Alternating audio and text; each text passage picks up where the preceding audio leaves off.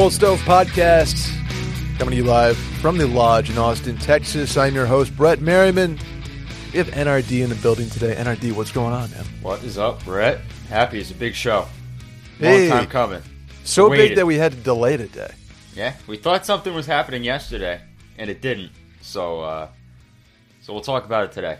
We sure will. We'll get to that later on in the episode. But thank you, Cold Stove listeners, for bearing with us as we basically had to bump it back today. One, for news purposes that did not come to fruition, but might sooner than later. And two, we had like our yearly meeting for Washed Media, the company I work for, and it was going to be very hard to do a podcast in that time frame. But enough about us. Go subscribe to the Cold Stove Podcast on iTunes or Spotify. Give us a rating, maybe a review. Tell a friend about the podcast. And follow us on Twitter and Instagram at Cold Stove Pod. And shoot us questions or topics that we need to cover. How about that, NRD? Sounds good with me. I love the listener-viewer submission on the topic. Sometimes we miss stuff. Sometimes we kind of go down the rabbit hole of a certain team or a player or whatnot. So you guys kind of bring us back to earth a little bit with your submissions. So keep it up. Welcome to Earth. Good movie. Want to get into some hockey stuff? Let's go for it. How about those Philadelphia Flyers, NRD? They have fired coach Alain Vigneault. And, Mike Yo's in the door now. So TBD on how that interim status is for sure a short-term fix for the Philadelphia Flyers, but they have officially fired AV. This comes after we might have discussed something similar to this situation, I don't know, last week. Your thoughts on the Philadelphia Flyers and where they are taking their direction? Pretty similar situation that we talked about. I wouldn't say word for word. I think the big contention point was always ownership, Comcast paying out the rest of Alain Vigneault's contract and paying two coaches at once. Because although coaches get recycled around the National Hockey League, it's pretty safe to assume that Alain Vigneault will not be coaching right away.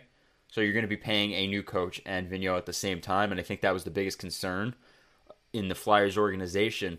What's really interesting to me, and this has been corroborated by many outlets, is that the go-ahead to fire AV came from Dave Scott, chairman of the Philadelphia Flyers, which I guess, if you will, take that as second-handed confirmation in what we've been saying for the past couple weeks, that this was always something that Chuck Fletcher, despite being in charge of, the coaching staff and the roster, did not have autonomy over, and this was something that had to come from Comcast and over the top from ownership to approve. So it's a big move. It gets done. What's really interesting to me now is that Mike Yeo is going to get a chance to work himself out of the interim tag. We saw that with Craig Berube in St. Louis a couple of years prior, where he coached the organization out of hellhole and basically brought him to a Stanley Cup final. I don't think that's going to happen here in Philadelphia.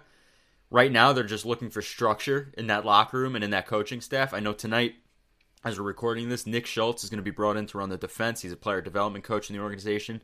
They have been reaching out to other names to potentially join the interim staff alongside Mike Yeo, as, like I said, they try to gain back some stability there and help their young defensemen. But, there's a lot going on in Flyerland, and I don't think the moves stop with just the firing of Alain Vigneault. I think things continue because they're not good, and, Mike Yeo, I think, is a great hockey coach, but I don't think he changes things overnight. Does that mean, are you saying that a GM switch is in play there? I'm not really sure. I'd love to have an answer for everything, and I try to, and sometimes, and I do that to a fault, but what's interesting to me is that Dave Scott kind of gave the go-ahead to fire AV. It's something that Chuck Fletcher was hesitant on doing till he absolutely needed to, till Alain Vigneault lost that locker room. I don't know if I would take that as Chuck Fletcher has lost some autonomy and trust in the ownership and the higher power in the Philadelphia Flyers organization. I think it's more so of Chuck Fletcher just not really knowing how to work himself out of a problem because, unfortunately, you could say Alain Vigneault coach down and kind of suppress that team in certain ways with the style of play that he wanted to implement. But at the same time, it's not a very greatly constructed roster, and that falls on Chuck Fletcher. And I think that Chuck Fletcher not wanting to fire Alain Vigneault almost is, in a weird way, looking at himself in the mirror and saying, if I just admit that nothing's right here, then aren't I going down with the ship as well? I'm a little bit more hesitant on the GM change right now, especially because there are two, big Canadian market teams in Vancouver and Montreal that are looking for general managers. And I don't know if the Flyer job is as appealing as those two jobs just because of the, ownership that you'd be dealing with in Montreal and Vancouver and the prestige of those jobs compared to having to deal with Comcast right now. So if it's not going to necessarily immediately come at the top, let's go back down the food chain. Does that mean the roster is ripe for a blow-up moment, much like the head coaching position was? That's the most likely of the moves if Philly were to make one, which I think they will. They have options. It's not going to come in net with Carter Hart. You have a lot invested into him, not necessarily in money, but in time as well.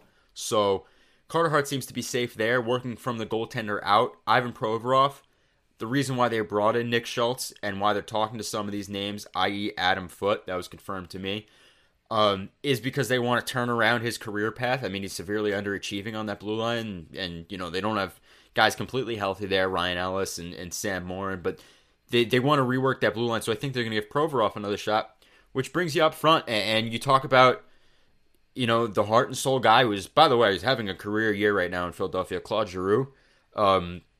He's the type of guy that you build around. I mean, he is busting his ass and playing for his livelihood in that organization that he's given so much in his career too. But that's not stopping teams from, investigating. He's got a lot to bring to a Stanley Cup contender. There are a couple of contenders that have placed calls. The asking price is ridiculously high right now. I don't see a move happening today, tomorrow, next week, or anything like that. But we'll see where Philly goes over the course of the next 2 weeks, maybe into the All-Star break. And I think the questions are going to continue to bubble under the surface with Claude Giroux's future in Philadelphia and James Van Riemsdyk for that matter. It's just the thing with JVR is that it's a massive contract and the production is not matching the dollar amount right now. So it's a harder contract to move than a Claude Giroux where he's making a lot of money, but he's having, like I said, almost a career year this year. So it's a little bit more palatable for a team to take on a center that's performing pretty well. Yeah, and why would you not check in if you're a contending team on a Claude Giroux who's, like you said, having a great year? He's 8.275 on the cap hit, but it's only for the rest of the season, so prorate that. JVR has another year left at $7 million. So they're not huge, $10 million plus contracts, but you do need a certain amount of cap space in a flat cap era. But why would you not check in on those two, especially the Claude Giroux? Yeah, and if you're the Flyers, why not stick to your high asking price? I mean, he is the captain of the organization. He is a team player. He's, like I said, he's playing really well. I repeat myself, but you have to stick to a high asking price right now because there's no mandate to move Claude Giroux if you're Philadelphia. Like I said, if you want to build around him for the next couple of years as the heart and soul guy to kind of bring you into a rebuild or out of a rebuild, if he wants to be a part of that, then he's the guy you have to go with, to wear that letter on his jersey. So, but, there are contenders out west looking. I believe that Colorado is interested. Wouldn't be surprised as well if Calgary, talking about the Jack Eichel teams, the Tomas Hertl teams that are looking for a center, a number one, number two center that can play in the up and down the lineup and play multiple roles on the roster. So I'm looking out west. I'm looking at Colorado, who I think has been, one of those teams looking to maybe see if there's any smoke signals coming out of Philly. Calgary as well. Like I said, it's very early, and I want to emphasize that again. It's really early on in the situation. These things are always fluid. I don't think anything's happening tomorrow. There's no immediate action here from the Philadelphia Flyers organization. Just something to watch for going forward, because as we said last week, and rumblings start to trickle out, and you heard it here first on Cold Stove Pod. I hate to be the one that says that, but we talked about how Chuck Fletcher is open to anything to kind of, chart the Flyers on the right course, and that if that includes Claude Giroux, it's going to include Claude Giroux. So nothing now. Hold your horses on it, but it's just something to watch looking forward. Yeah, that's going to be a trade deadline to me, especially if he keeps up on this pace, because he's only increasing his value, so Philly's not going to just try to dump him for a bag of pucks. He's playing extremely well. And that high asking price that they're sticking to, Claude Giroux might play himself into those assets for the Flyers, like you said. So, yeah, absolutely. Do we have a number on those assets, or is that still too speculative?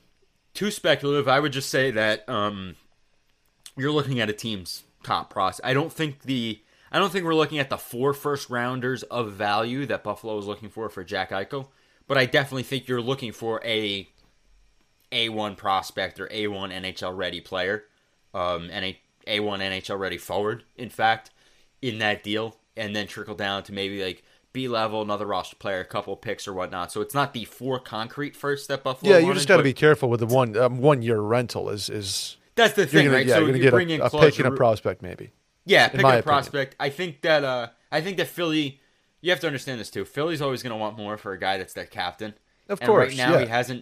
Claude Giroux hasn't asked for his way out of Philly, so he hasn't pigeonholed himself into anywhere where he has to be specifically where he wants to go to a certain team where Philly kind of loses that leverage. So they're going to stick to their high asking price. It's going to come down, like you said, because he is a rental right now, but who knows? Extensions could be worked out. I don't think he's retiring tomorrow, so things can change. Like I said, very fluid situation. Yeah, Calgary is interesting to me there. They don't have the cap room to make it happen. I'm looking at their cap, and they still have Troy Brouwer money on their on their roster, which is funny for the end of this season. But that's a team, and Colorado as well, that feels like a Giroux would put up 20 points in 11 playoff games and just have one of those runs that lifts them to a Stanley Cup appearance. That seems like a perfect fit. So I like the keep an eye out. I had to ask about the price tag because what would be my hosting job with not doing that? No, it's a fair question. I will say this though, to your point about the cap situation, we know Arizona wants to broker deals in the desert. So we know Arizona's there as a third party to maybe retain some more salary. We know that Calgary needs to get rid of Sean Monahan if they want to add anybody. So I'll tell you what, if I'm Arizona, I'm brokering a deal for my rink first before I'm brokering deals for Claude Giroux. We'll retain 50% on Giroux if you build us a new barn. I like that. Let's get back on the bench for the Flyers. Who is the next head coach? If I had to say somebody other than Mike Yeo right now, it's Rick Tocchet. Yeah. I truly believe he that. seems to be the favorite in the clubhouse, right? In sort of league circles, insider circles. I would say so, yeah. It's Rick Tocchet. It's from Tocchet. Then you got your list of retreats. Whether it's, I think Travis Green is one guy that's going to fly under the radar right now when looking at coaching openings around the league. But I think he's really talented, and we know Vancouver's underachieved. But I've aired my grievances about that being more so on the roster that Benning constructed than Travis Green. I think he got a lot. He got a lot out of certain players in that roster in Vancouver. So he's one of those guys that might fly under the radar and dark horse candidate in a bunch of different situations.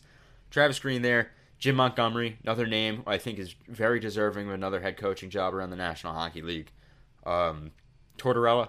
I was waiting for that name. Yeah, that name. There's a reason why I said it third, fourth, because Tortorella is one of those guys that, and we've talked about this before, namely when Joel Quenneville got the axe in Florida, that Tortorella is a guy that loves to get back into coaching, but it's going to take this.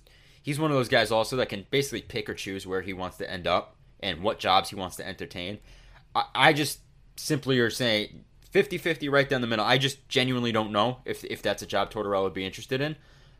If he is, then obviously he jumps higher on that list. If he isn't, he's not even on that list. So it's something to keep an eye out for. Right now, though, Rick Tocchet, I think, is the safe bet.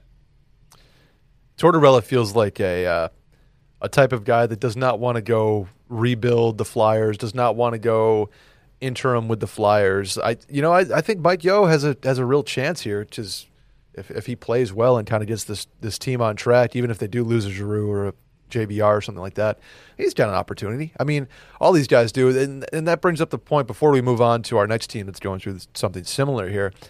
I wanted to talk about the Twitter conversation of the day, which is the retreads, and how the NHL coaching circle is 30 white men that keep getting passed around like a joint at a 18-year-old prom night type of thing. Nice one. Listen, I believe me, I hear the point, and it's like that in a lot of sports. The old man's club, old boys club, right? There's no denying that exists, and there's no denying that's once you're in that club, it's a very powerful club.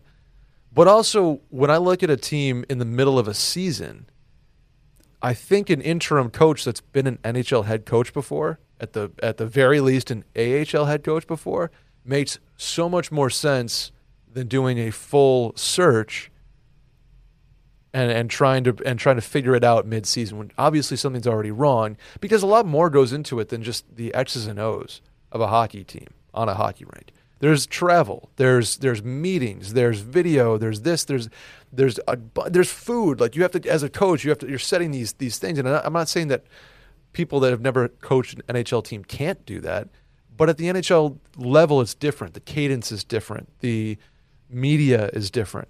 So if I'm a team in the middle of a season who still has months left, knows that that is an interim thing, why would I try to run out a rookie head coach there, no matter who they are, what level they are, if it's a woman, if it's a man, if it's whoever? I don't think that's fair to that person who's never done it before to try to right the ship on a team that's already been going badly. Does that make sense? No, listen, it makes complete sense. I think the one name in specific, the NHL's white whale, if you will, is Rikard Gronberg over in Sweden. Yeah, I think everybody talks about Gronberg coming over eventually and making the jump. It was almost with New Jersey a couple of years ago. A couple of years prior to that, Buffalo checked in on him. Buffalo checked in on him.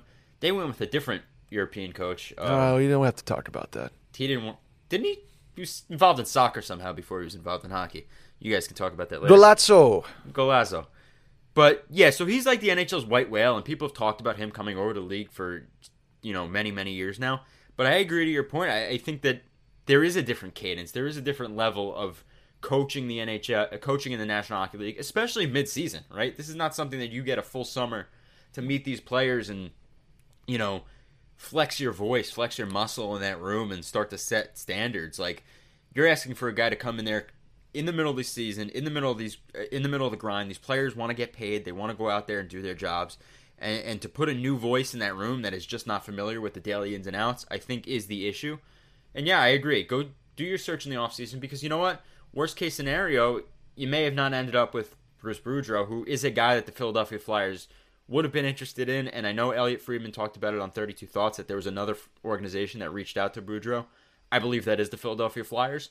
So he goes to Vancouver. So, you miss out on Boudreau, but you might expand your overall search pool in the offseason. So, yeah, Mike Yeo behind the bench makes a ton of sense. And let's not forget, he's a Chuck Fletcher guy from their time in Minnesota as well.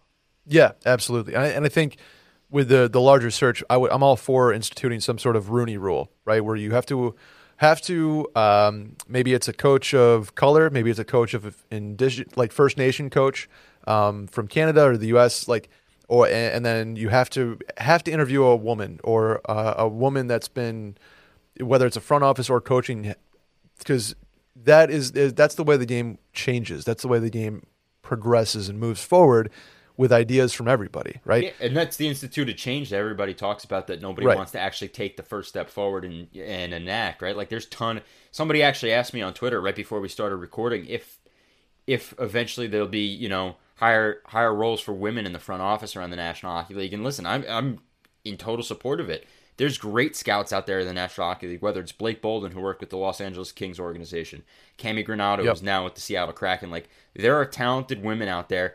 Even AJ Malesko, who does more of the analysis side on television, but extremely smart and knowledgeable about the game. Like, there are talented, women out there that can perform very well in front offices for around the National Hockey League.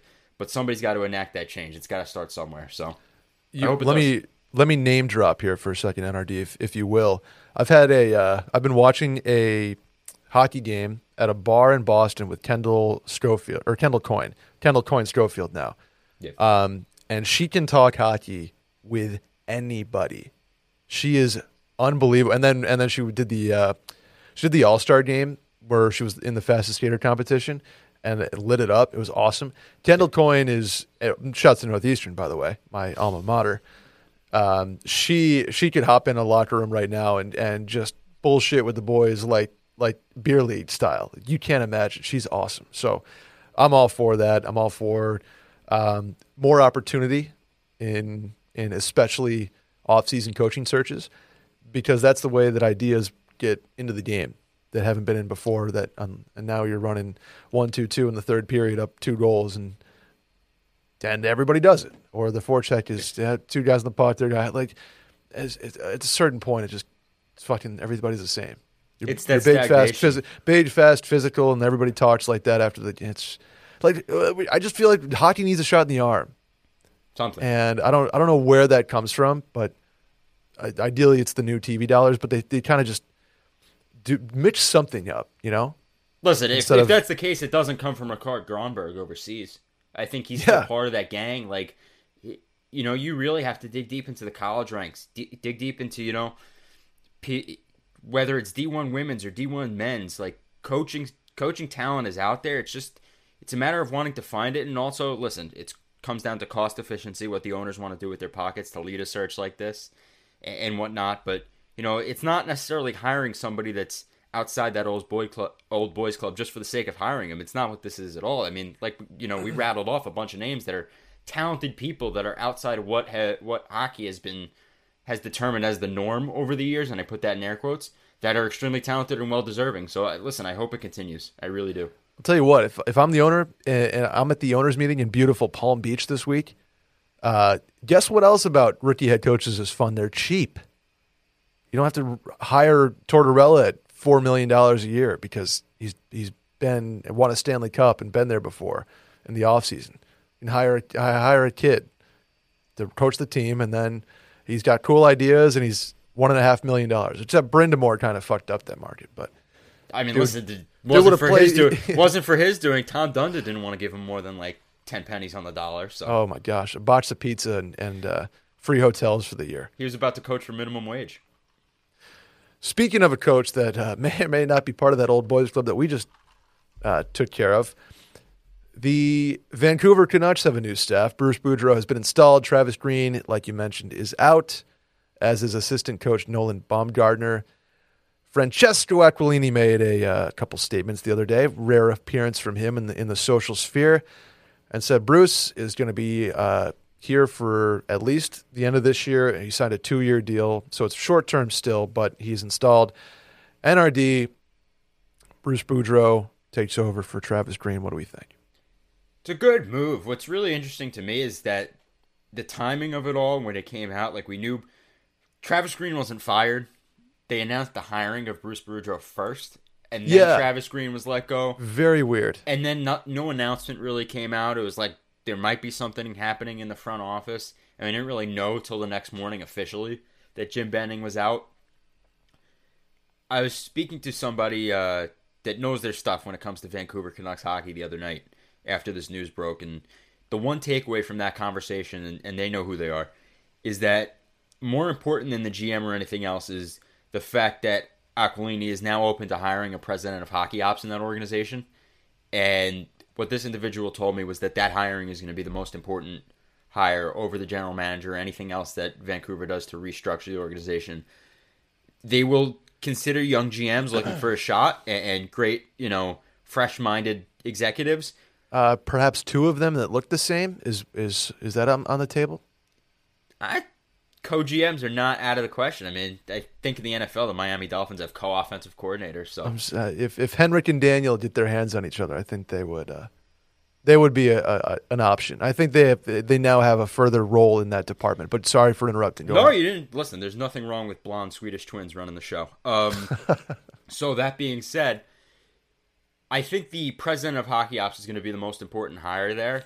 I wouldn't be surprised, just kind of piecemealing together what's out there, whether it's from LeBron or anybody else. I wouldn't be surprised to maybe see Mike Gillis rejoin that organization in a president of hockey ops role and then bring in a fresh face that hasn't worked with him before under him as the general manager. A little bit of the old guard and the new guard. Because that president of hockey ops role is going to involve somebody that has great knowledge around the league and experience. That's not where they're going to hire the fresh face. They're going to hire it at the GM level. So that was one... that was a combination of different reports and things that I've heard and many others have put out there before me that I kind of concocted together right before we started the show of a Mike Gillis combined with a new fresh face guard in Vancouver. Well, then let me throw some other names at you that have been reported. For the president of hockey ops, Mr. Jim Rutherford. He left Pittsburgh on weird terms, right? Didn't he? Yeah. It was kind of like semi-retirement, I'm all set, like I'm good, semi-resignation in a like. If what was I don't think anybody was really ever able to interpret what Jim Rutherford was doing by leaving Pittsburgh. like there might have been like a health issue too. I think was at some point reported. It always seemed weird to me, and forgive me for not doing more homework on that, but he's the type of guy that, I think it was Chris Johnston said he would like to get back in the game, and that's certainly a open president of hockey ops spot. And he's the type of guy that absolutely makes sense, right? Like in the same vein as a Mike Gillis or a Mark Bergevin for that matter, because I know you were going to throw his name out coming up soon here. They have experience in running an organization. You hire them as the pres, and then you bring in some new faces underneath them as the general manager and the rest of the front office. Rutherford, I don't love the hire because, like, the good thing about Brian Burke, when the Penguins brought in Brian Burke, right, to run the show, and then they brought in Ron Hextall underneath him, which is still extremely weird to say that Ron Hextall is the general manager of the Pittsburgh Penguins. Yeah, kind of hurts some Philadelphia fans out there, I'd imagine. Yeah, listen, Ronald Hextall is a legend. He scored 2-3 goals. Sounds like me. No, but like Burke was still involved in hockey.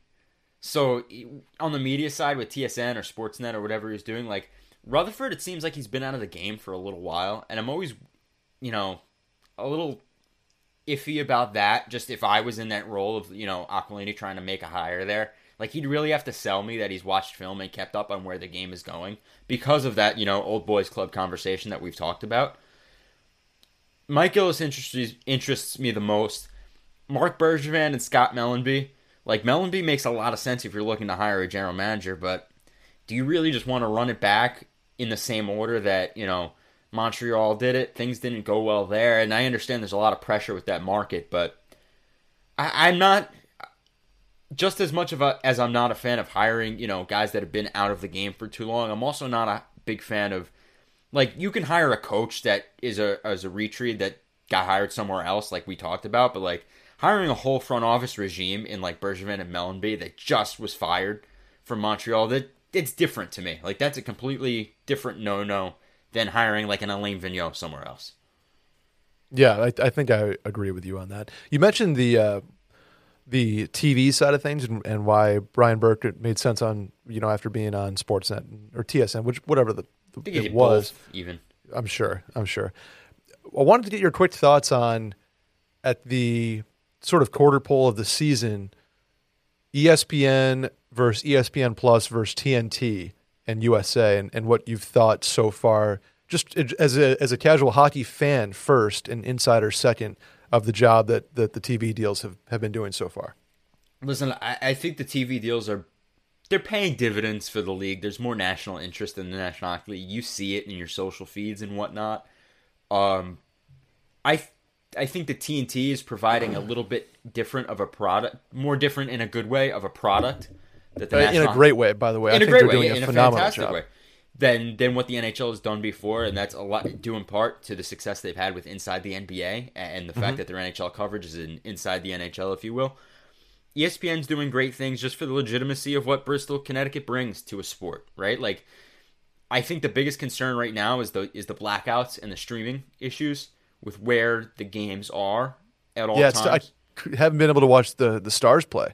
It's weird. It's really strange why why certain games are, like, you can watch them locally. Like, I know the big thing that's being talked about in the social circles right now, shout out to Rear Admiral, is why the Bruins, you can watch the game on NESN on your television in the Massachusetts area. You can't stream the game on NESN in the Massachusetts area, but it's also not on ESPN Plus at times. So it's really strange. Like, it's ESPN Plus exclusive out of market, but then it's exclusively on television, not on NESN streaming. It's all messed up, and I think that's the big issue right now. And part of the reason, to go back, and some of you that have followed me for a while, remember that since I started reporting on the TV deals that, eventually came to ESPN and TNT, the NHL's big concern with the NBC was Peacock and the streaming, setup that Peacock envisioned, that NBC Comcast envisioned for the NHL and Peacock, and how that didn't really, do anything for Gary Bettman and Bill Daly and Steve Mayer, the chief content officer of the National Hockey League. So the fact that now this is happening, with ESPN tells me, did they just simply not care about the streaming and they just wanted more money from whoever was going to give it to them. You know, I talk out of the side of my mouth, likely scenario, knowing, you know, Gary Bettman and Bill Daly. Mm-hmm. But that's the big issue right now. But in terms of the product, it's bringing a lot of legitimacy back to the National Hockey League, and I'm happy to see it. I'm excited to see where this goes now with the All-Star Game, you know, broadcasted nationally on ESPN. What happens, you know, with the Winter Classic on TNT. Gretzky will be back in the fold for that. So, like, there's good stuff coming for the league, though. I think the TNT is bringing the game in a new light, something that's more exciting than what we've ever seen. Yeah, they're kind of their version of Inside the NBA for the NHL with Biz and Gretz and those guys has been arguably a must-watch. It's been a great way to kind of lead into the games for the night. Absolutely. Which, you know, I'll watch that and then switch over to ESPN Plus at, you know, 7 Eastern for whatever game I want to watch. It's just been a great start. I'll put it that way. Absolutely. And it's cool to see, like, when Trevor Zegras does what he does last night, or does what he does, right, against the Sabres of all teams, and flips a puck over the net, and Sonny Milano bats it in. And to see that jump up all over the TL and not just, you know, the usual accounts, the hockey this, hockey that, but to see ESPN running with that, that's cool. To see TNT running with that, to see Bleacher and Barstool and everybody running with stuff like that, like it's a highlight that kind of anybody can appreciate, whether you're a hockey fan or not. That's cool, and that's what hockey needs more of. Absolutely. I mean, did you see Michael B. Jordan actually comment on the? Did he really? He shared the Zegras assist, which, by the way, was probably one of the greatest passes in the history of hockey. I don't really think cool, anything's gonna beat and that. almost even better reaction in a way. Kid's unbelievable, man, and largely in Bedford. part when we sat here about a month and a half ago when we launched Cold Stove Pod and talked about how Anaheim was starting to fade in the Jack Eichel talks because they didn't want to part with Trevor Zegras. I mean, if that doesn't show you why last night they wanted Jack Eichel to pair with Trevor Zegras and not to give up, you know, Trevor for Jack, I don't know what else to tell you. That's exactly why right there. He's extremely talented, and he's going to ascend to being one of the top centers in the National Hockey League. Just hoping the same for Peyton Krebs, baby. There you go. That's what we're hoping for. Let's go back to coaching and get into some rumor talk, I guess. Go for it. A little bit of a hot seat here that I got some insight on the other day, NRD. Can I report that here? Go for it. You have my permission. You gave me the assist on, or I guess you hopped on Twitter and kind of gave me the nudge.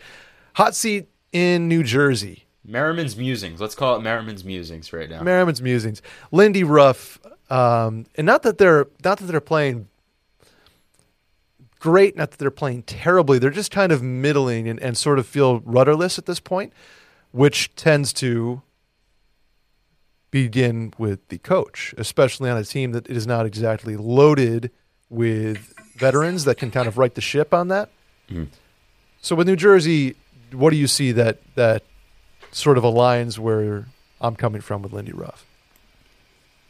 Similar to what you said, just rudderless. I don't think they're playing as a cohesive unit, as a system right now. What really stood out to me, and I saw this, and I would love to attribute it to, you know, the Twitter user that tweeted it out. It just happened to pop up in my timeline.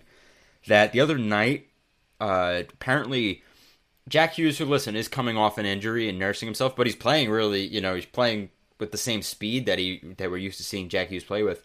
And Nico Hischier both finished the game with the third and the fourth center line minutes. Like they were number 3 and number 4 in terms of minutes for centers.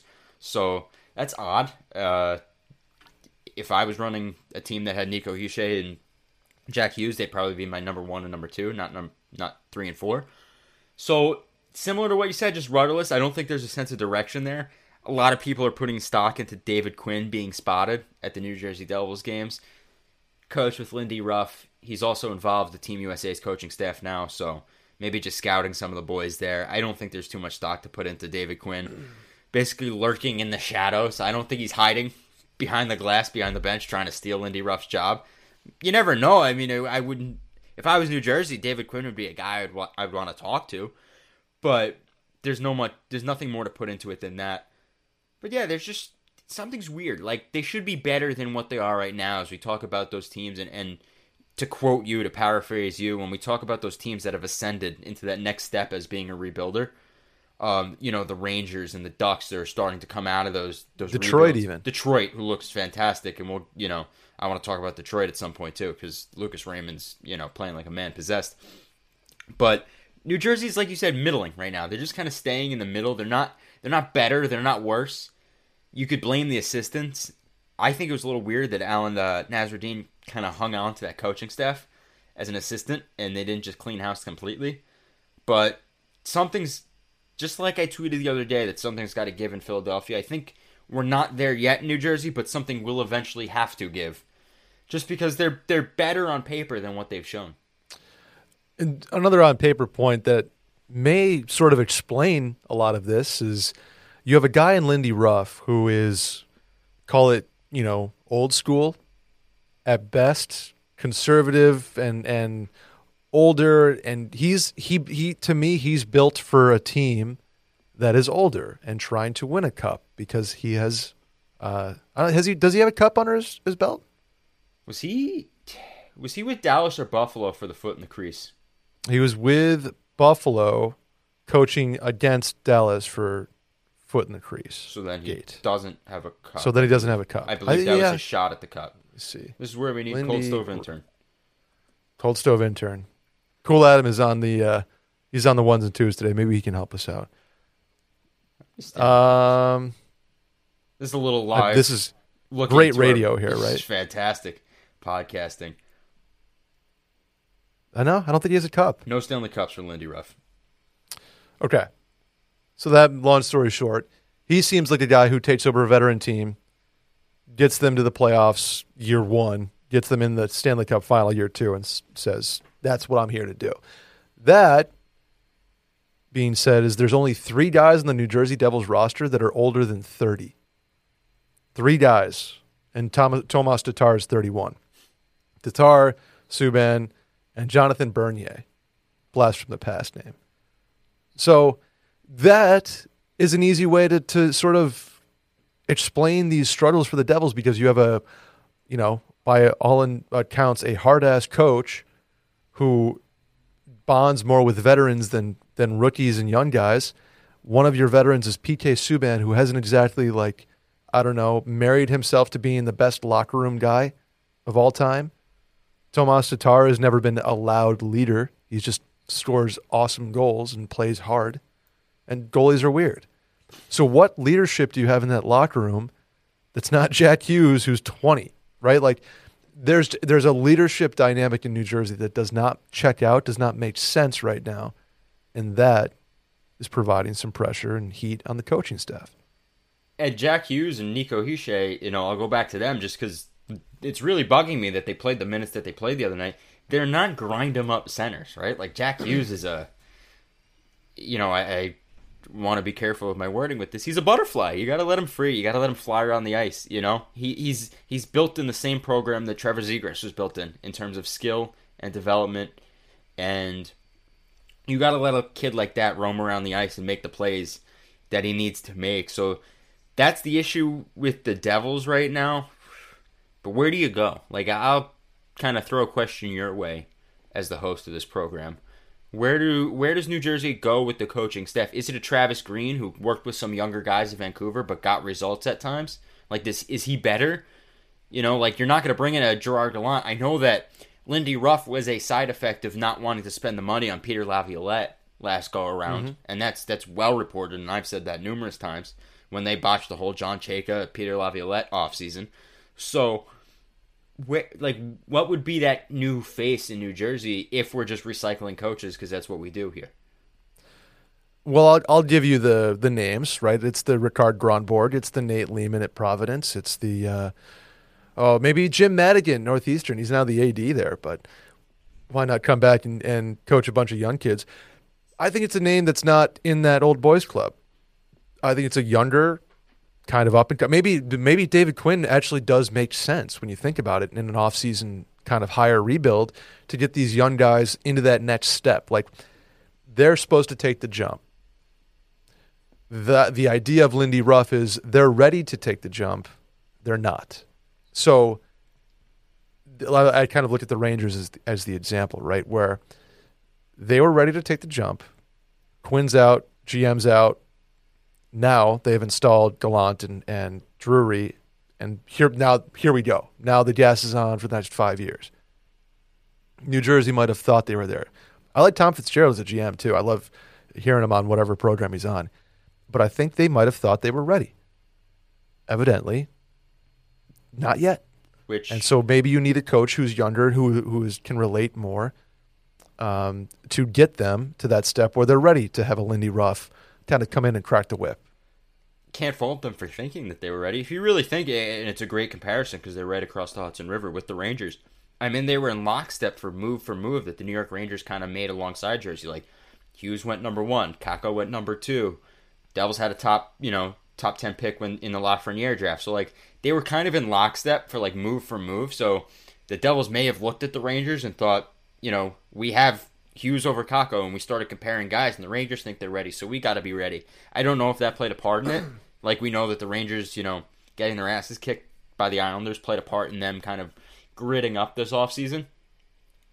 Grit with a T and not a G, with a D, grit. But so we do know that teams use other teams as benchmarks to kind of see where they're at. That's what sports are. So that's what sports is, I'd rather. So I wonder if that plays a part, but they're clearly not ready. So bringing in a guy like Quinn or a Travis Green makes a ton of sense, But if you're Tom Fitzgerald, is that admitting that you took the leap too fast? You acquired guys like PK Subban way before you were able to make that jump? Like, that's the other part of it, too. Like, there's a lot of egos and stuff involved, and I love Fitzy. Fitzy's a fantastic general manager. But they have a lot of assets in New Jersey, and I think that before he considers anything drastic, he better start spending those assets if he wants the results to pay off with this jump that he thinks that the organization's going to take. Can I give you a name that I don't have anything other than I know he's well liked in Buffalo and is going to be a head coach in this hockey league? Fire it. Michael Pekka. He is a workhorse for the Americans right now, Rochester Americans, Buffalo's AHL team. He's not their head coach. He is just an assistant that is sort of the player's guy, like the guy's guy, who you can go out and have a drink with and bullshit for a little while. Yeah.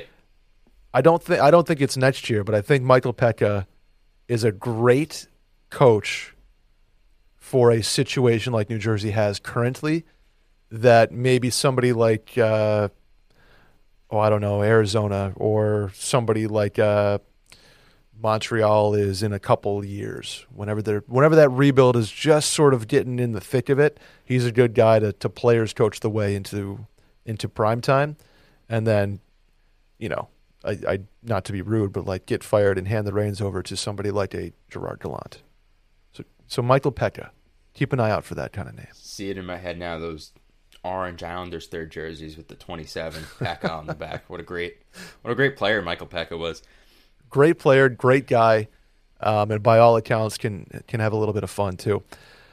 Let's switch gears here, NRD. Do some rumors. How's that sound? Let's go for it. My favorite. Jake DeBrusk. What is the latest on Mr. DeBrusk?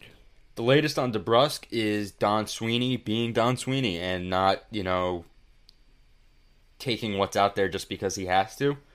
Obviously, teams, when a player requests a trade and the trade request gets out there, the teams immediately start circling in the waters because they smell blood, and it's a buy low situation for them. Don Sweeney, knowing what he has in Jake DeBrusk and knowing what Jake DeBrusk is capable of, because, like I said, Jake DeBrusk is a great player, and I think he can reach that potential still of being a middle six winger in the league. And I don't think the Bruins think that he's not that player either. He's just severely underperformed, and the change of scenery makes sense for both parties. But I don't think the Bruins have given up hope and think that this kid is a lost cause. So Sweeney knows what he's got, and he's going to stick to his guns there. I still stand by the Price being a player that can step in, maybe the same age, maybe similar, maybe a little bit older, that can step into the Bruins lineup now and help them compete, even if it's down the middle because they're missing David Krejci. I'm looking at a piece that just helps the Bruins continue on this path this season, despite not being, the king of the Atlantic Division right now. Just a guy that just helps them in their lineup. I think that's the Price still, and I think teams want to buy him, want to buy DeBrusk cheap for futures, and that's just not what Don Sweeney has in the cards right now. Would a Claude Giroux make sense in that situation? If you're Boston, yeah, but DeBrusk is nowhere near enough, from what I know. No. Yeah, it would have to. And I don't love Boston's futures pool that much. I don't think they do either. Yeah, I don't think Boston. I mean, they've drafted really poorly, but like that, from a fit standpoint, it makes sense. But it's just weird. I can't picture Claude Giroux playing for the Bruins. I can't picture those two teams brokering a deal that massive. No, that is pure cold stove speculation there. So please do not come at us unless it happens. Then we'll inevitably tweet this clip out. It's our game plan. You guys figure this out. No, it's weird. Like my face is cringing at saying it. I can't see it happening. It fits so Jack Edwards announcing Claude Giroux scoring doesn't sit right. The fit is so much better out west, man. There's a couple of contenders out west that could really use Claude Giroux, like Colorado, like you mentioned. You know, he's the type of guy that can grab you 22 points in 11 playoff games. Let's stay in Boston real quick. Tuukka Rask performed. Was it the e-bug or was it sort of just the emergency morning skate goalie? More of the emergency morning skate goalie. I mean, that is the e-bug, I guess, in contractual terms, in rostering terms. Could you imagine if Tuukka Rask gets called down as the e-bug in a game? Like, your goalie pulls a groin and then your backup gets hit in the head. He's got to get pulled by the concussion spotter. You think you're getting a college has-been or a Zamboni driver that doubles at Tim Hortons in his free time, and then Tuukka Rask comes out of the tunnel, and you got to play against and lights you up. Yeah, it's just like he pitches a shutout. Like, goalie goes out in the first period. You got to bring in the e-bug, and it's Tuukka Rask, and starts a winning streak for the Bruins. Yeah, on a serious note, if you have Linus Ullmark, you have Jeremy Swayman, and you have Tuukka Rask, who is probably closer than not to being ready for an NHL contract, is Boston? What's Boston's situation here? Does it feel like Dallas to them? It's similar to Dallas in that you have listen. If you're going to bring Tuukka Rask back, he's going to be the number 2 or the number 1. Either him and Swayman are going to kind of float back and forth with starts. The longer it takes, and I believe it was Elliot Friedman that said this, and he was spot on. The longer it takes for Tuukka Rask to sign, the better it is for Boston, just because of that daily accrual of cap space and whatnot, and the contract getting compressed throughout less time in the season. So it plays into Boston's hands what's happening right now. But like, do you want to move Linus Ullmark? You signed him to that big deal in the offseason. No, it would be Swayman. I mean, but how do you move Swayman? Like, I'm asking you. Like, I don't know. This is embrace debate right here. Like, how do you move Swayman? He's your young guy in the stable, and you don't want to move. Quite frankly, if you bring in Tuukka Rask, you don't want to move really any of those three because Tuukka Rask is old and unpredictable for good reason with his playing future. So it's like you bring him in, and he's kind of like he's there if he's there, and if he's not there, he's not there type of guy. Like, you have to hold on to the goaltenders you have. Yeah, I mean, well, you don't make a move until Rask is there, or at least like verbally. Yeah, and like there is not signing in March before the trade deadline and then playing through April, and then we got to go into another offseason of is Tuukka Rask going to stay? Like there's like Tuukka Rask is going to sign a 3 or 4 year contract for a vet minimum and be involved in the organization, playing in the net some way or somehow for the next 3 or 4 seasons. It's not like to sign Tuukka Rask for 2 months for a cup run to get rid of Linus Ullmark for that and then ruin your depth, or Jeremy Swayman for that matter. It's not a shrewd move that Don Sweeney would make. They might have some PTSD too if they see the way Dan Vladar is playing out in Calgary. Lighting it up. I think just had his first loss like last night. Him and Markstrom, man. Calgary's set. That team is just phenomenal to watch. So that's the Bruins situation. I think that's kind of one of those. I haven't heard any smoke out of Boston. Boots on the ground. Shout to Petrov, but that goalie situation I think will work itself out more based on what Tuukka Rask is going to do. And I wouldn't hate to see Linus Ullmark go down with a groin and all of a sudden, okay, that solves our problems for us type of thing. I could see that happening because he's a guy that's injured every single day of the year. You can be like, Linus, we need you on IR. He'll be like, yep, well, my thumb, my groin, my shin. In Buffalo, that dude had a winning record in Buffalo over the course of his career, which is nuts. And but he was hurt all the time, so he just didn't get to play that much. There's another goalie in the state of New York that people are concerned about injury history with. Which one? Craig Anderson, Malcolm Subban, Igor Shesterkin. Which one are we talking here? Oh, Shesterkin, yes. And which thought he was dead.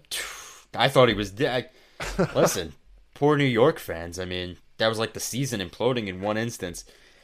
Apparently he's all right. Apparently he's going to be back in the lineup sooner than you think. How that looked like a shattered groin. That looked like an ACL. That he couldn't put any weight on his leg, and New York fans had to flash before their eyes. I mean, what a good start they're off to. Finally looking like a real deal hockey team who's going to make something happen this year. And then they watch Igor Shesterkin laying there on the ice. Can you imagine that feeling real quick? What's really funny is that Ranger fans know, and many around the league remember, last year he had an injury against New Jersey with his hip, where I think one of the Devils players fell accidentally on his back, and he was lying dead on the ice last year too, and then was back in a week. Like, the guy is otherworldly flexible. I mean, Jonathan Quick levels of flexibility from some of the saves that we've seen Igor Shesterkin make. But, like, this is twice now in 2 years where an injury pops up in the middle of a game where, like, that's it for his career. And I'm not... I segued into this segment by talking about the fact that there's another injury, prone goalie. I don't think he's injury prone. You have to take the car accident with him and Pavel Buchnevich out of it because that's like such a freak thing. Yikes. Not great. No. Driving around too fast in Brighton Beach. Been there. Shout out to all the Russians out there. But, like, so you can't say he's injury prone because of that. He's now had a groin. And then the hip that was last year against New Jersey that he played dead. And then what we think might be a groin. Maybe he took a puck off the knee, maybe a stinger, a deep bone bruise. We're not really sure. We might never be sure of what happened this year. He had that ankle in the bubble. Actually, sorry, there you go. There's another one. The ankle when Henrik Lundqvist had to start a couple of games in the bubble. So these ticky-tacky injuries, they add up. I think that the New York Rangers' success, and this is not, an original take here, but the New York Rangers' success is directly correlated and tied to the health of Igor Shesterkin. If he is healthy and can play 50 games, even 50, 55 games a year, and they can just get like 2-3 goal games out of Georgiev and Kincaid or Adam Huska, like, they're going to be a contender. The problem is Igor Shesterkin has to be there for 50, 55 games. Let's stay in the goalie market, shall we? Ben Bishop officially entering a conditioning stint with the Texas Stars. I'm actually going to go see him play this weekend in Cedar Park. Cold Stove on location. I want you to send a report back. How's he look? Cold Stove on location. I'll have the ears to the ground there. Meet and greet. That means that Ben Bishop is closer than not to being able to play again, which means that Dallas almost has 4 goalies, NHL caliber goalies that are ready to go. Who NRD is the odd man out, and why is it Anton Khudobin? Anton Khudobin because, Ottinger's a great young goalie, and he's kind of your goalie of the future. And I don't want to paraphrase Emily Kaplan because she wrote that this morning, but then again, she paraphrased us by what we've been saying on the Cold Stove Pod. I tweeted out the clip a couple of days ago, so shout outs to her for being a long-time listener. Friend of the program. Emily Kaplan. No, all kidding aside, she's great, but, like, Ottinger's your young guy. Holtby is on a 1-year deal and he's playing fantastic, so you don't want to mess with his mojo. Bishop, you don't really know what you have, so he's got to be able to play some games before you even consider putting him on the block. So Antoine Khudobin is the odd man out. And I'll repeat myself from that episode, from that clip that we tweeted out. We know what Khudobin's capable of when he's on. He's a great goaltender. He can help out a ton of teams. Whether he helps out if Washington wants to buy a goaltender, because I know Washington's looking in the goaltender market as we get down to the playoff push, just to strengthen depth in that. Like, he's the odd man out because of just the situation he's in, because of each goalie in Dallas bringing something else to the table that Khudobin just doesn't have. There's the youth with Ottinger, there's the mystique with Ben Bishop, and there's the value in Braden Holtby. Yeah, Braden Holtby's playing well. That's the thing that Khudobin, the problem with him is he's not playing great. I think he's 890 or something like that. So it's not like he's having a great year with great value. He's 35 and has another year on his contract after this year. So he's not exactly the most attractive trade chip, but he's the lowest of the 4 in terms of value, so that's why it's easy to say him. So that's another one of those that I think time will get that scenario more fleshed out as the trade deadline approaches.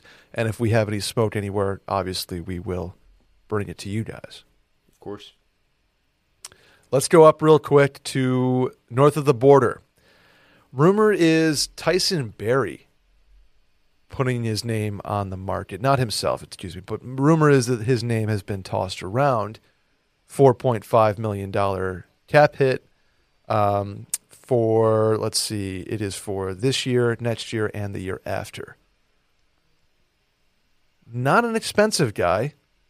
Talented guy, locker room guy by all accounts. Does Tyson Barrie make sense in your mind anywhere, or is it just any thoughts in general?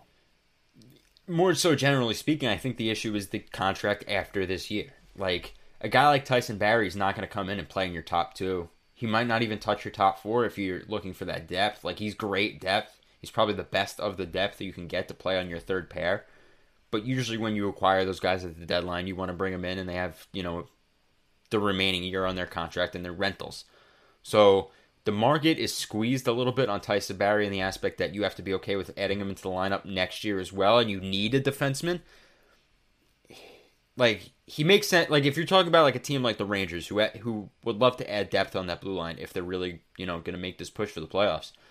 Because Nils Lundkvist hasn't been the guy that you thought he was going to be, and that's okay because he's adjusting to the league, and Patrick Nemeth just hasn't been playing solid. So, like, if you bring in a guy like Tyson Barrie, would make sense for the Rangers if he was a rental because of their cap situation next year, but doesn't make any sense because he's under contract, beyond this year. So it limits the market. He's the type of guy that, like, he's young enough, like you said, and he's cost controlled enough where if you're a fringe team that thinks that next year or the year after could be your year, like a Dallas, if they figure out their woes, or, if he wants to make a return to Colorado, if they think that they can, it is a great fit. It's a great fit to return Tyson Barrie to, like, that's the team that can absorb the hit this year and next and knows that they're going to compete this year and next and all that. He doesn't make sense as a team that's looking for defensive depth for a playoff push this year. I don't hate the Islanders in that situation either. I mean, think of, like, Char's not going to be there. They have, like, they still need defensemen. He's a right-handed defenseman. That's at $4.5 million for 2 years after this year. That's not a bad deal. I mean, you're getting Tyson Barrie for the same contract as Rasmus Ristolainen. Not a bad deal. I love me some Risto. I don't. Best trade. Number one trade of the offseason, Rasmus Ristolainen. Okay. NRD, before we wrap up, you want to hit a little whip around coverage. Nope. Favorite part of the show. NHL franchises have their values have dropped in a Forbes article. The Rangers top out at $2 billion, and the Arizona Coyotes bring up the rear at $400 million, with the average at $865 million, up 32% year over year. NRD, what do you think? I think that if everybody, not just our followers, Brett, I think if everybody on Hockey Twitter pitched in $1 or $2, we could buy the Arizona Coyotes and maybe save them. Save the Coyotes. Just make up a little Wile E. Coyote graphic, and those poor guys. Like I said, the Coyotes are going to, and Elliot said this, and Jeff said this, they're going to be talked about to Houston, to Kansas City, to Quebec, to Austin. Oh, that's me inserting that one. They're going to be talked about until they have a rink in place. That's just the truth. And no matter how many times that Marullo says we're not going anywhere, this is all horseshit. Sorry, until you have a rink to play in literally next year, it doesn't matter. And Bettman, too, for that matter, because Gary Bettman has a legitimate vested interest in the Coyotes staying in Arizona. Bettman came on board in the NHL 94-95, and the Coyotes moved from Winnipeg in 96. That was the first big relocation under Gary Bettman as the commissioner of the league, and he brokered that deal because Gary Bettman came in 96 or 94, 95, and wanted to expand hockey in the Sun Belt. That's why you saw teams like Nashville and Florida and Arizona enter the league, and the Dallas Stars moved from Minnesota. So, like, he's got a vested interest in keeping the Arizona Coyotes where they are. Now, Houston is in the Sun Belt in terms of, wanting to keep hockey down south where it's warmer. But Arizona's his baby in a way, so he's going to continue to deny those reports either. I think the most preposterous thing is, the idea that was thrown out there that they might hop around and play in, like, Tempe and then Chase Field for a couple of games and, like... Yeah, that just doesn't do it. what it does, it wouldn't do well, and it would be expensive as all get out, and it's not going to happen. yeah, it's too expensive. And what it does is you think it's great because you keep the team in Arizona and you keep the fan base and the fans are really happy. But what happens is the product suffers because players don't want to sign there. Players don't want to play there when they just Airbnb for their next home game. Like that's not what they want to do either. So yes, it saves face for the Arizona faithful that have rooted for that team. And when that report came out, many people tweeted me and said, "See NRD, Brett, they're not leaving. So take that, suckers. Sign the Arizona Coyote, fanship." So like they're passionate, but I hate to tell you, but like Marek, like Friedman, we've said, the rumors are going to continue to mount until they find a home somewhere. I wouldn't be opposed to them doing something like the Tampa Bay Rays and just playing like half the season in Arizona and the other half in Quebec. Gross.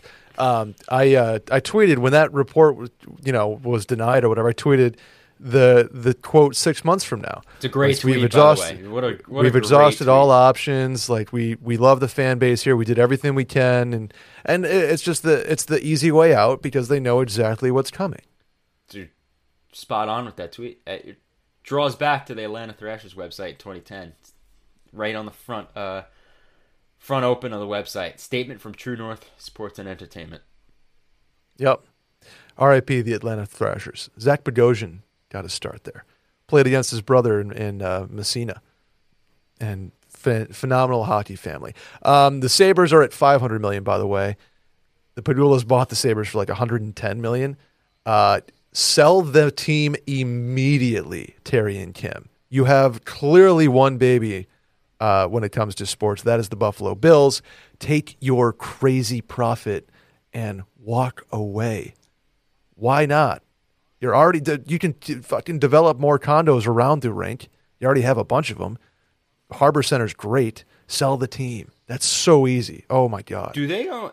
This is like my lack of Buffalo knowledge. Do they own the Key Bank too? Key Bank Center? Good question. I don't actually know who owns Key Bank Center. Because that's like the go-to for the outs for some of these owners of the organizations to just hold on to the building and lease space. Hold on to the real estate from the new owners, and that's the big. Everybody talks about at one point Jim Dolan selling off the Rangers and the Knicks, but holding on to the Garden because he'll just lease the building out to the new owners of the organizations. So that's a move. I believe Erie County owns the Key Bank Center. So then that idea is out. Scratch everything I just said. But generally speaking, your idea stands. That's an idea for many. That's an idea for Comcast in Philly if that's ever an option they want to explore because they own the Wells Fargo Center, and they own all those buildings down there, the whole unit of sports complexes. So if they want to just lease space from whoever wants to come in and buy the organization, that's an option. You know why McDonald's is one of the most valuable companies on the planet? Real estate. Real estate, exactly, NRD. Matvey Michkov, who is a current Russian junior, I believe he's 16, and we will hear his name for a long time to come, I promise you that, has signed with CSKA St. Petersburg through 2026, which would take him 3 years after his draft year. NRD, what are your thoughts on Russian kids playing in the KHL longer, like a Kirill Kaprizov, for example, and Artemi Panarin, for that matter, versus coming over and playing juniors here and going right in the NHL? I love it. I want to see more 27-year-old Calder Trophy winners. I think it's great for the game. I think it's really encouraging for the young kids here that are 18 and 19 trying to break through the league when a 26, 27-year-old wins the Rookie of the Year trophy. No, all joking aside, there's a lot of pride in those, for those guys to stay home and play in Russia. And I've heard stories that maybe we'll share one day here on the Cold Stove Pod about envelopes and briefcases of cash being dumped off at certain players' houses for achievements in the sport of hockey by a certain... Perhaps threats of, hey, don't go over there or else. Yeah, just nothing concrete about the threats, but like there's transactional allegedly relationships going on between, the Russian government and some of their assets by way of the sport of hockey. So there's a lot of pride, if you want to call it pride, in those guys staying home and playing for the Red Army team. So doesn't surprise me in the slightest. He's still going to get drafted because he's such a great talent. Like, he's still a first-round pick, We saw it with the goaltender, name slipping me right now, that Nashville took about a year or two ago. It's goaltender. Not Tarasov. He's Columbus. Name slipping my head right now, but Nashville took him in the first round, I think with pick 10 or pick 9, and he was the successor to Shesterkin or Sorokin with SKA. I think it was Shesterkin with SKA.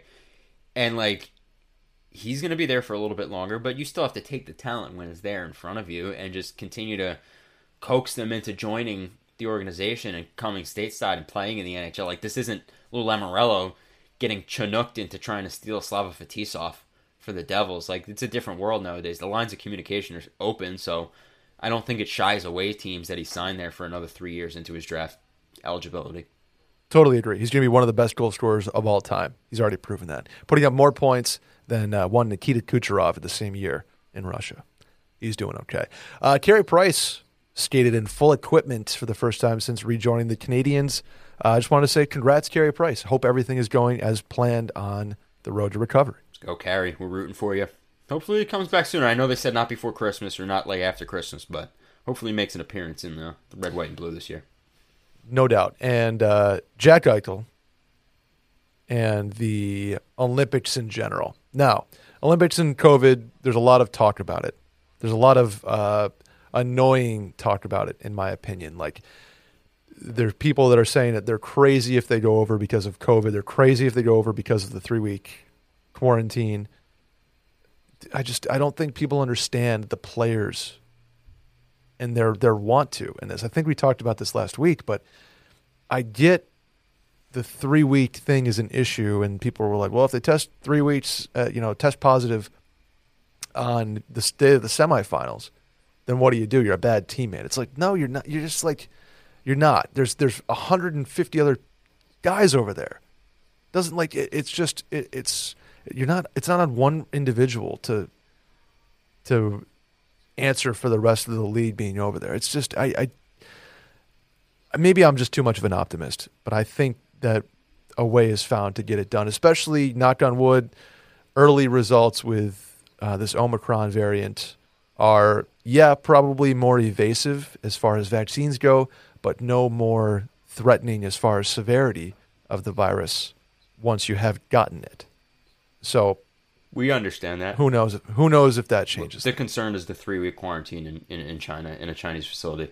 From what I've heard, 3 weeks quarantine, you're not allowed to produce a negative, like, you're 3 weeks total, but like 14 days you're really locked down. Like, even if you feel better in 6, it's 14 days before you can even begin to give them a testing sample that might be negative. Like, they won't allow it. Mm-hmm. So that's the concern. Crazy.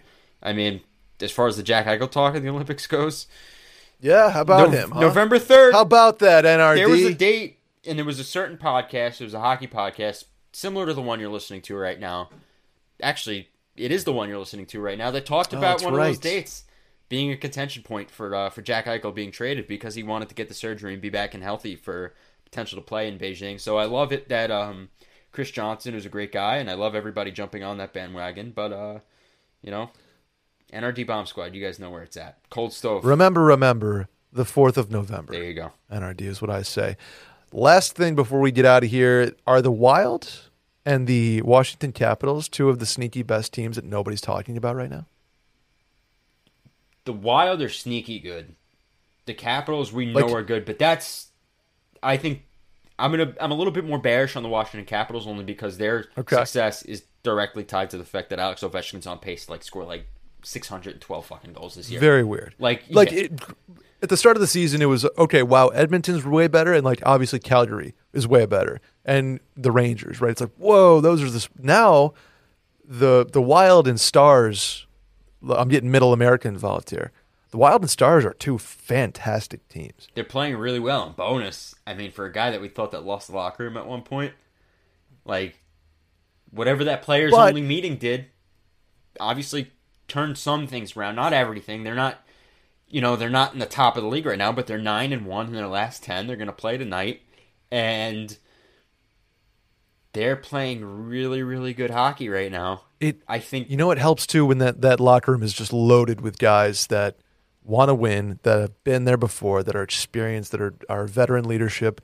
that you cannot quantify in advanced stats or production for that matter. That's just a locker room team that's, I think, now in step with Bonesy. I would say, yeah, 100%. Some of them are really wholesome. Did you see the charitable man that is Tyler Seguin? He invited all of his friends to the game. I don't know if you saw that TikTok. No, I didn't. Oh, is that the one? Okay. Yeah, it's the one with the his friends. Yes. Tyler Seguin is a charitable man. He leaves tickets at will call for everybody. So seems like he has a type. If too. you know, you know, type of deal. No, listen, I'm bullish on the Capitals. I think the Dallas Stars and Minnesota Wild are better teams than the Capitals right now. Right now, if we're gonna wrap that up. I don't disagree with you. Let's wrap it. NRD. That's another episode of Cold Stove. Where can the people find you? Find me at NHL Rumors Daily on Twitter. That's where I am. That's where I'll always be. I'm not leaving Twitter. We've already had this discussion. You know, find me at Cold Stove Pod too. You never know who's behind that account either. But we're having a good time. I appreciate all the subscribes, the listens, and whatnot. Really, really, really encourage you guys to leave us a 5-star review. 5 stars and then write a review. Tell us how we're doing. Or if you're on Spotify, which, hey, we love you too, Spotify folks. I saw a couple that have us ranked in their Spotify rap lists for the year. Yeah, that was cool. That was very cool very to see. Thank you guys for tagging us in that stuff. That's awesome. Love that. And if you're on Spotify and you can't write a 5-star review, then tweet us. Tell us how we're doing. We'd love to retweet some of the best stuff that we hear.